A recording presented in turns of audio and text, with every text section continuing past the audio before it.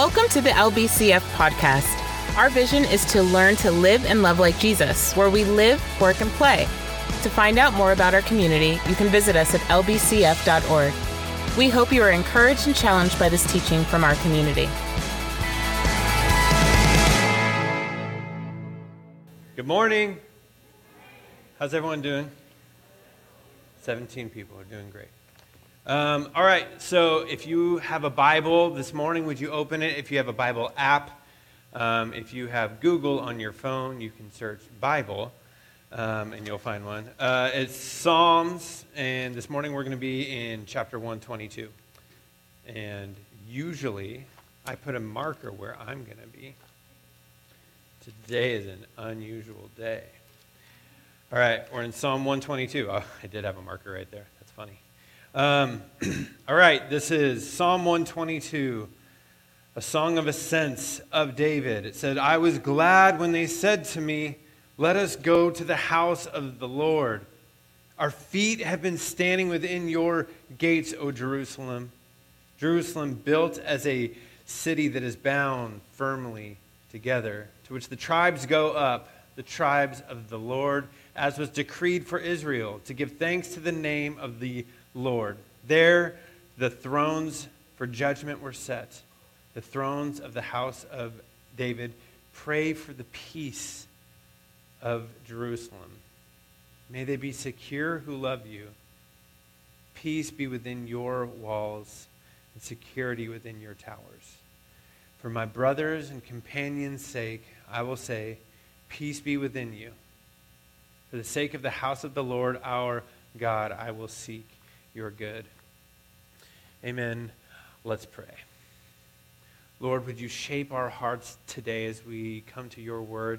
Lord, would we all, myself included, lay down our tendency to strong-arm Scripture into meaning what we want it to. Lord, would you shape us to be a community that is looking lovingly and critically at your word to know how we might apply that to our lives now. That we would see more about you today, that we would leave more transformed, more capable of responding to the very real world that needs love, that needs peace, Lord, and for the people that are in this room and that are watching us online that long to have that feeling of gladness when we come together for worship. For all the ways that has been complicated, Lord, would you heal us? Would you start the healing process today? Lord, would there be a miracle that someone's healing process would be start and close today? Lord, that you would do a miracle to move our hearts toward you. Make us the kind of people that are glad to come into your house. In your name we pray. Amen. So, welcome to LBCF. If this is your first time here or if you're new here and you haven't met me yet, my name is Ryan. I'm the teaching pastor here. I've been the teaching pastor here since January, and before that I was doing a lot of storytelling. And for me, they sort of flow from the same space within me, is I'm constantly trying to look for the ways in which the story of Scripture finds us and how that kind of flows through us, that we are just a part of something that is much older than us and that will continue long after us. And how are we playing in that? How are we floating on that stream? How are we finding the harmony with the notes we're playing, with the music with which God has made everything?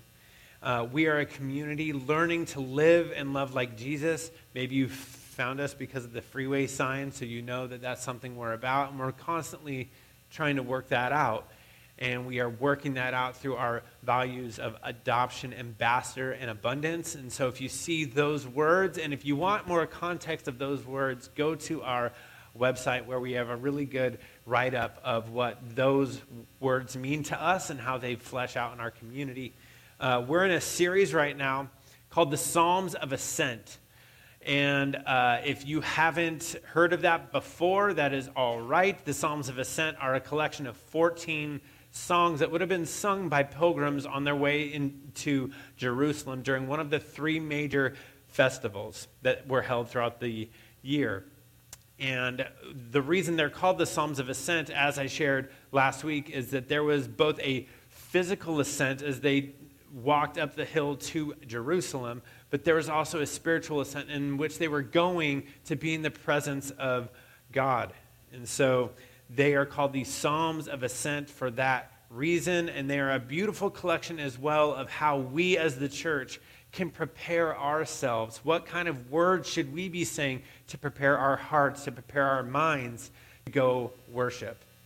Last 2 weeks ago was Psalm 120, and it was a psalm of dependence and repentance. In Psalm 121, what I shared last week was a psalm of confidence and trust. This week is a psalm of worship. It's also the best evidence of the assumption that these were songs sung by pilgrims. Can I have the text up on the screen one more time? Can you put the opening of this scripture? I was glad when they said to me, "Let us go to the house of the Lord." Skip down to verse 4. It says, "To which the tribes go up, the tribes of the Lord." This is one of those psalms that is such great evidence that this was sung by a group of people making a journey. And so last week I shared in this psalm, in the psalm of confidence and trust, how in my life I called it blowing on the embers of those things that live inside me. Something where the fire may have gone out, but that confidence and trust for me really felt like how I tried to drum up the feelings of the fall. And I talked about having a cinnamon broom in my house, and I shared about baking things and good smelling things, and how I try to surround myself with all of these clues of the reality that I know somewhere somebody is enjoying the reality of the fall, but I have to surround myself with all these false things that sort of drum that up. And I was so encouraged because after that, I had like 4 people say, like, "You encouraged me." And I went and bought fall decorations, and my house now smells of cinnamon. And I was like, but what about the part of the Bible that we were talking about? Like, hopefully my advocacy wasn't just that your house would smell better during the fall. But this week, it sort of continues in that, because once the fall would have passed in Bishop, especially after I moved out, I would go home for Christmas every year. And as you drive from Southern California to Bishop in mid-December, the temperature changes about 40 degrees, and it's fantastic. But as I would be pulling into Bishop, I would roll the windows down even though it was 25 degrees out, because I wanted to feel the cold on my skin. I wanted that. I wanted to smell the smell of farm animals. Horse manure was something that really turns a lot of people off. There's something that is tangible about my past in that.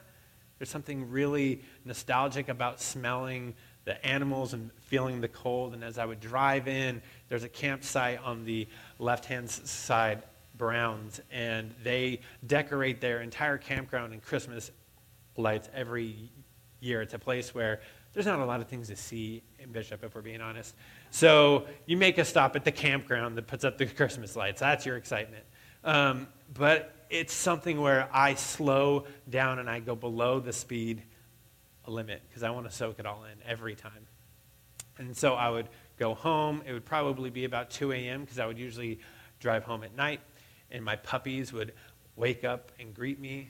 My mom would wake up, and she'd be half asleep and just come out just enough to give me a hug and a kiss and say goodnight and go back to her bed as I went to sleep. And I would spend the next 5 days sleeping in and having breakfast made for me. Excuse me. And having a fire in the morning, and just being cared for, being comforted and being loved. And it was and is such a sweet thing for me, and that was something that I longed for. So when I think about, I was glad when they said, "Let us go to the house of the Lord." Does any amount of that rise up in me when I think about going to worship with you all? Does any of that come up for me when I think about church? Do I feel that sense of like, I want to be there? Now, it's a little different for me because I've been in church leadership since I was like 19. So it's been a job for me as well. And so there's a sense in which I feel responsible to do it. But I was asking myself as I was preparing for this, what is it about church that feels like it's become more complicated than that? Because even going home to a bishop has become more complicated as I've grown up. Now I have kids, and I've got competing schedules. The relationships that I have with my parents has changed. I've been forced to grow up a bit. Some of my family members that would come over have passed away. My puppies have passed away. Some of those sweet things that I longed for that were there for so long aren't there anymore. And there's still a sweetness there. I'm still cared for, but I'm asked to participate in a new way. I'm asked to partner with my parents. When I go home, my parents are like 4% excited to see me, but they would gladly trade me for their grandkids now. Like they're like, leave them here, you go do whatever you want. And so there's an amount of shift that has happened. Shift that feels like a loss. Shift that is loss. In the last 20 years, in 1999, 70% of grown Americans said that they participated with a worship service every week. 70%. In 2018, that number was down to 50%. In 2020, that number was down to 47%. People in my age group alone have declined church attendance since 1998, 20%. So, and in all of the people that I'm talking to, because like I've said, I've been involved in churches for a long time, very large Presbyterian churches, large non-denominational churches, Assemblies of God churches. I know people who are in church leadership across the board, and they are all saying the same thing, that in the last year, they've lost like 30 to 50% of their people. All of them. And we're all trying to figure out what to do with that. And yes, of course, some people are at home because there's a lot of concern and fear and all of that, of course. But I think that there's something happening more than that. And I started to look more at that. And from what I heard from a lot of the people that I am around is some people have stopped this idea of going to church because they are disappointed. They are disappointed because they don't sense those same feelings that they had a long time ago. It's not a warm place for them anymore. It's a complicated place where they're having way harder conversations than maybe they've ever had. They're also disappointed because there's an objective failure at the broadest level of evangelical leadership in our country. People who have held high offices that are just now finding out what has been under the surface of that, and that throws people off. And some people don't know how to walk away from that and still hold on to the idea of the local church. They're disenfranchised. They feel like they don't have any power to do anything about it. They are distracted. And I was a college pastor for 8 years, and I can tell you that all of the assumptions that people make about why young people leave the church, not all, but a lot of them are just wrong. They aren't stepping away from the church because they care more about partying, or they are so want a big epic worship thing. They just want the church to be something that's transformative, that meets them where they live. And they've longed for that, and they want that. Young people want that. High schoolers want that. Junior hires want that. Go talk to our kids and ask them what they want out of church. And I'll tell you that what they want is a church that will meet them where they're at and offer them something that will transform their lives. That's it. They don't need anything impressive. And so, as I was thinking about that, I was trying to imagine, because it seems like what we read here in Psalm 122 is he says, I was glad when they said to me, let us go to the house of the Lord. And I was like, well, was their life more complicated or less complicated? Did they have more or less reasons to be conflicted with this idea of joining together in worship? And I'm thinking about how these are people that are in exile. These are people who did not have the Spirit of God dwelling in each of them. So they relied on these moments to come together and worship. They relied on the prophets.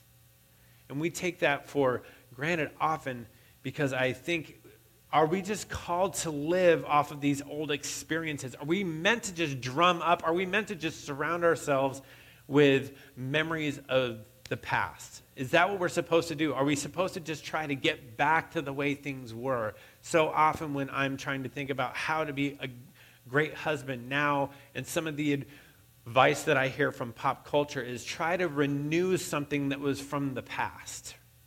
Try to rekindle that thing that was there when you first met. And my thought towards that is that that's backwards.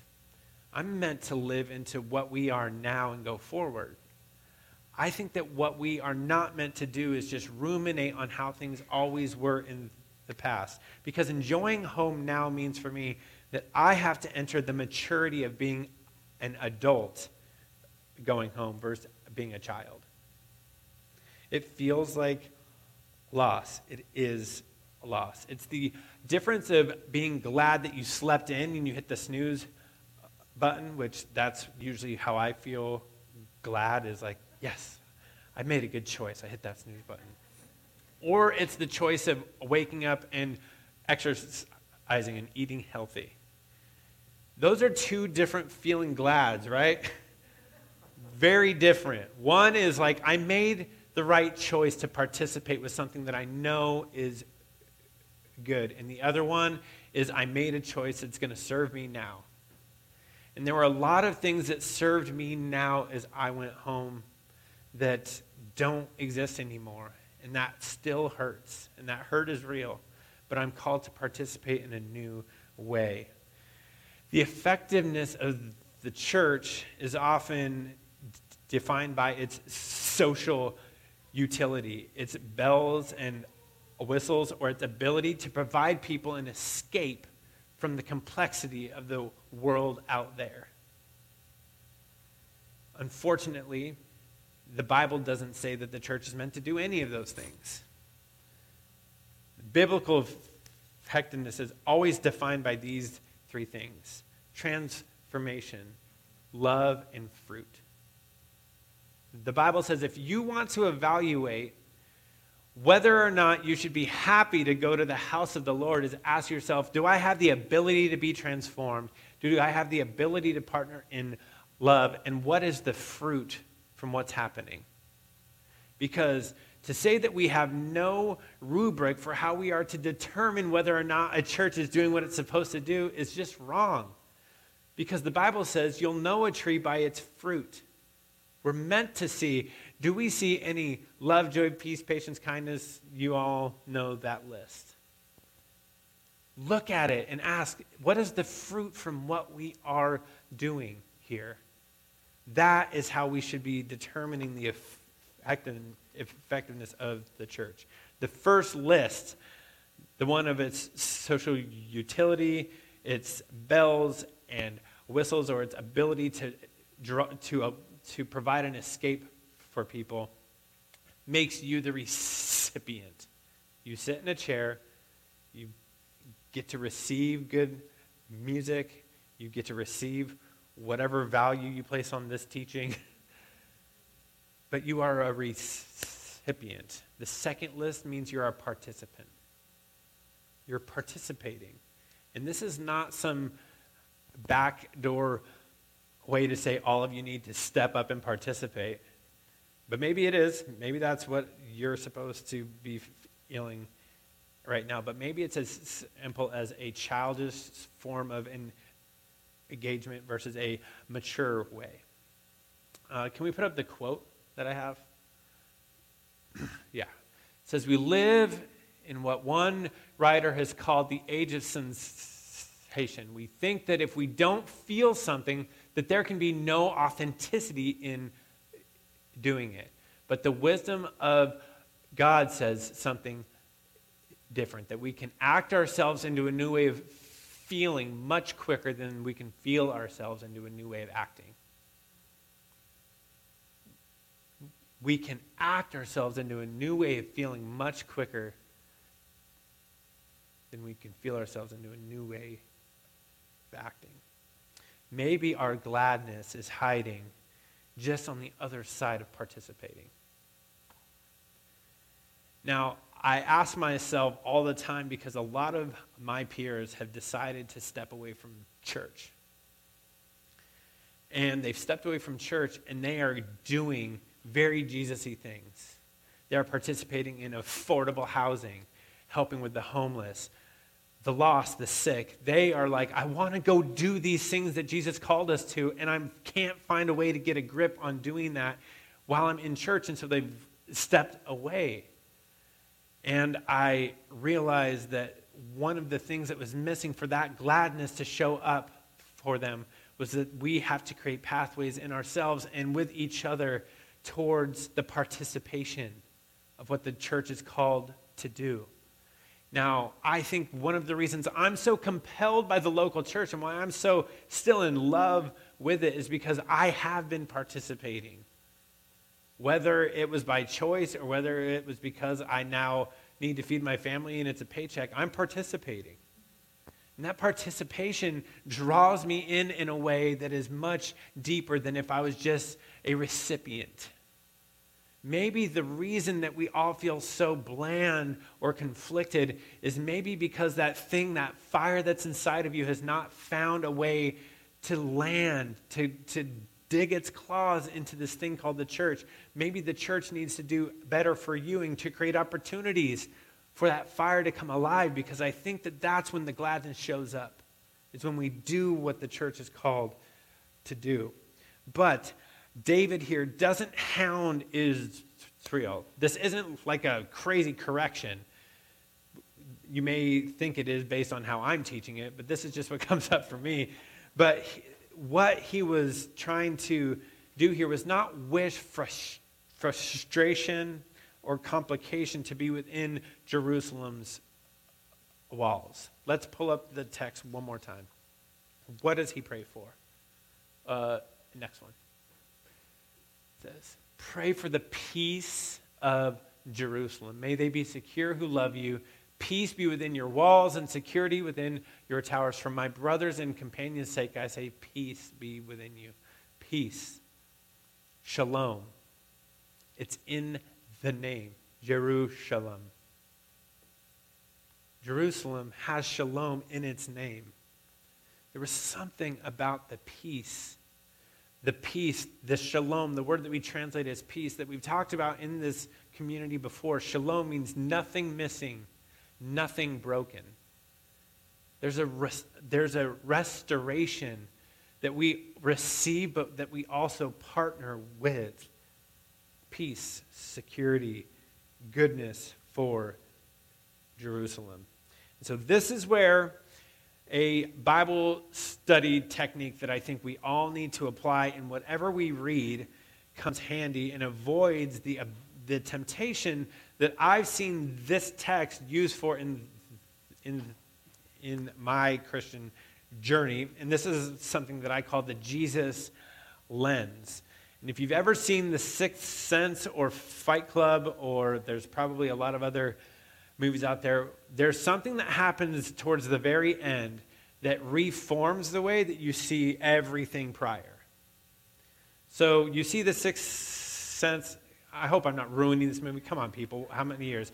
He's dead, so I ruined it for you. But you don't find that out until the very end. And that reshapes everything that you just watched. And you have to go back and watch it again because there's clues the whole time of what's happening. Fight Club, if you haven't seen it yet, they're the same person. So you find that out. I'm just going to ruin every movie.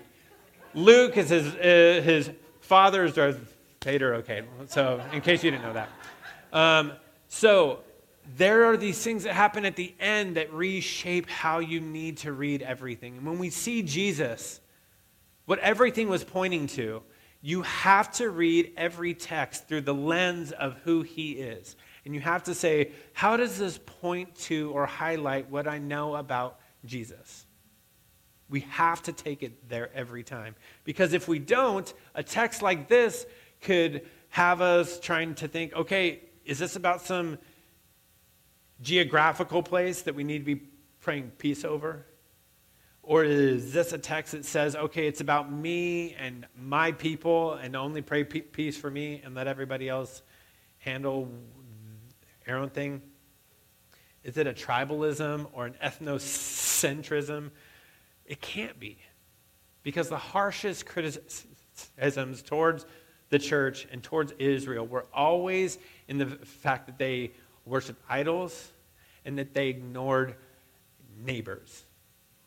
They worshiped idols and they ignored neighbors. And so we cannot read this text and try and apply it in a way that says, peace for us at whatever cost that it will happen to anyone else.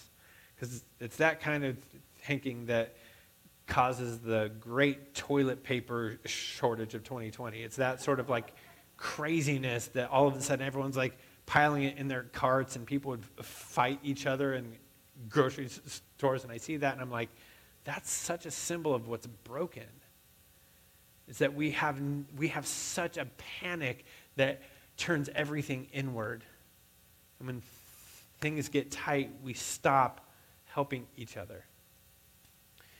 God's people were always, from the very start, you cannot find a hint that this wasn't true. God's people from the start were meant to be conduits, not buckets. When God pours out his blessing, he said, go take that to all the tribes. Take this thing, I'm making you an example so that you can take this and hand it out and make this real for everybody. His chosen people were chosen not to receive everything and be recipients. They were meant to be participants all the time. That's what we're called to. Participate, not just receive. There's a process that we see happening and that the Bible attests to. And it talks about being reborn. So when you are born again, you enter what we would call a spiritual infancy, where when you show up to church, maybe that is a time just for that moment where you are meant to receive and heal and be cared for and have things that just taste sweet, the care of a mother's comfort. Maybe church should feel like that if you are newly reborn. But the Bible then says we don't stay babies forever. We're called to maturity. And the maturity involves participating. In the same way that when I go home now, I'm up early with my parents making breakfast for my kids. Because I'm a participant now, because I'm not a child anymore. And at church, we're not meant to be children forever. And maybe the gladness that you long for is because you're trying to put on children's clothes and you're an adult. Maybe it's uncomfortable because the thing that you're called to is actually one step more than just that. I just wish that it felt comfortable again and that everything was nice again. And I get that because I have that too. And I miss that too. And when I drive home and it doesn't have that same sweetness, I miss that too. Of course. But we're called to grieve those things as well. And one of the things that we do very poorly, just in our culture, is making space to grieve those things which are losses so that we can move into the new way of being. And so now I'm going to move into my closing. So if Kathleen wants to go get your people that are helping communion, that's awesome. So I wonder what it would be like to make that pilgrimage inward. to the place where God's Spirit takes up residence now? How long of a journey does that feel to access that part of you that longs to be in church, that longs to be with other people, worshiping, to pray for and to participate with the piece of that landscape? Because when Jesus came, one of the things that we see as we look through the Jesus lens is that he tore the veil of the temple. And he says, I'm going to put my Spirit in each of you. My Spirit will dwell with you. And so the longest journey that will ever happen will not be us trying to make it to some Mecca, but we have to journey inwards to where the Spirit of God dwells now. And pray for the peace of that. Pray for the peace of all the place where the Spirit of God dwells. To be glad to be together, not because we're just comfortable, but because we actually make space to be transformed. We make space to participate with what the church has called us to do something with what we know. It talks about, and we see it over and over again, it says to give thanks. Giving thanks was not just something that they said. Giving thanks was making sacrifices. So when we hear give thanks, it always involves some form of participation. I'm going to encourage you that if you think that this is just me on a soapbox being upset, maybe it is, but Amos 5:21, just write that down. Go read Amos 5. Read what the prophet Amos said, what the Lord said through the prophet. In short, it was, I don't want to hear all of your words. I don't want you to just sing songs. I won't hear them. I want justice and righteousness. That's what I want. I want that to flow like a river. I want my people to do something. Go read Amos and ask yourself, is that something that we need to take on, that we need to hear? Abraham Lincoln had a quote where he said, if I had 6 hours to cut a tree down, I would spend the first 4 sharpening my axe. And often I think I wish the church felt like that axe sharpening place. But for so many, they've come to church and they've longed to be sharpened so that they could go do the work that's outside of here, because this isn't where the church work is. The church work is out there. When you leave here, when you go to your jobs, to your marriages, to what you have, the church work is out there, and we're supposed to be sharpened in here. And I really think one of the reasons that we have failed to do that many times in the past is that we've made it about receiving, where we're called to participate. So I'm going to have a prayer on the screen as I close. But I really think that what God wants us to hear is that he wants us to enjoy this space. He wants us to have peace, not to be all conflicted all the time, not to be all tired and worn out and exhausted. He longs for us to come into this house and be glad that is something he actually desires for us, is good things. God longs for that for you and for me. And one of the ways that I really believe we make that happen is to get our hands dirty in this work, to participate with it. So I'm going to call up the worship team, and I'm going to call up our middle schoolers who are serving communion. So if you aren't prepared to cry, maybe get yourself all organized before you come up here and receive communion from junior hires, because that's a beautiful and amazing thing, and we are so lucky and blessed to have them here. So I want us to spend the first 5 minutes as you just prepare your heart. The band will be playing kind of quiet. I'm also going to invite the prayer team up. So if the prayer team, if anybody who's here from the prayer team can come up and maybe just find a pocket over there. A band will be playing more quietly, so if you want prayer, if anything from this text or anything that's happening with you at all came up, I encourage you, go receive prayer. This is a moment in our time where we can receive something of warmth, someone caring for you. And then as we close, just be thinking about this prayer. God, form my heart to be glad to turn towards you and away from idolatry. Make me a conduit for your goodness, even when I don't feel like it.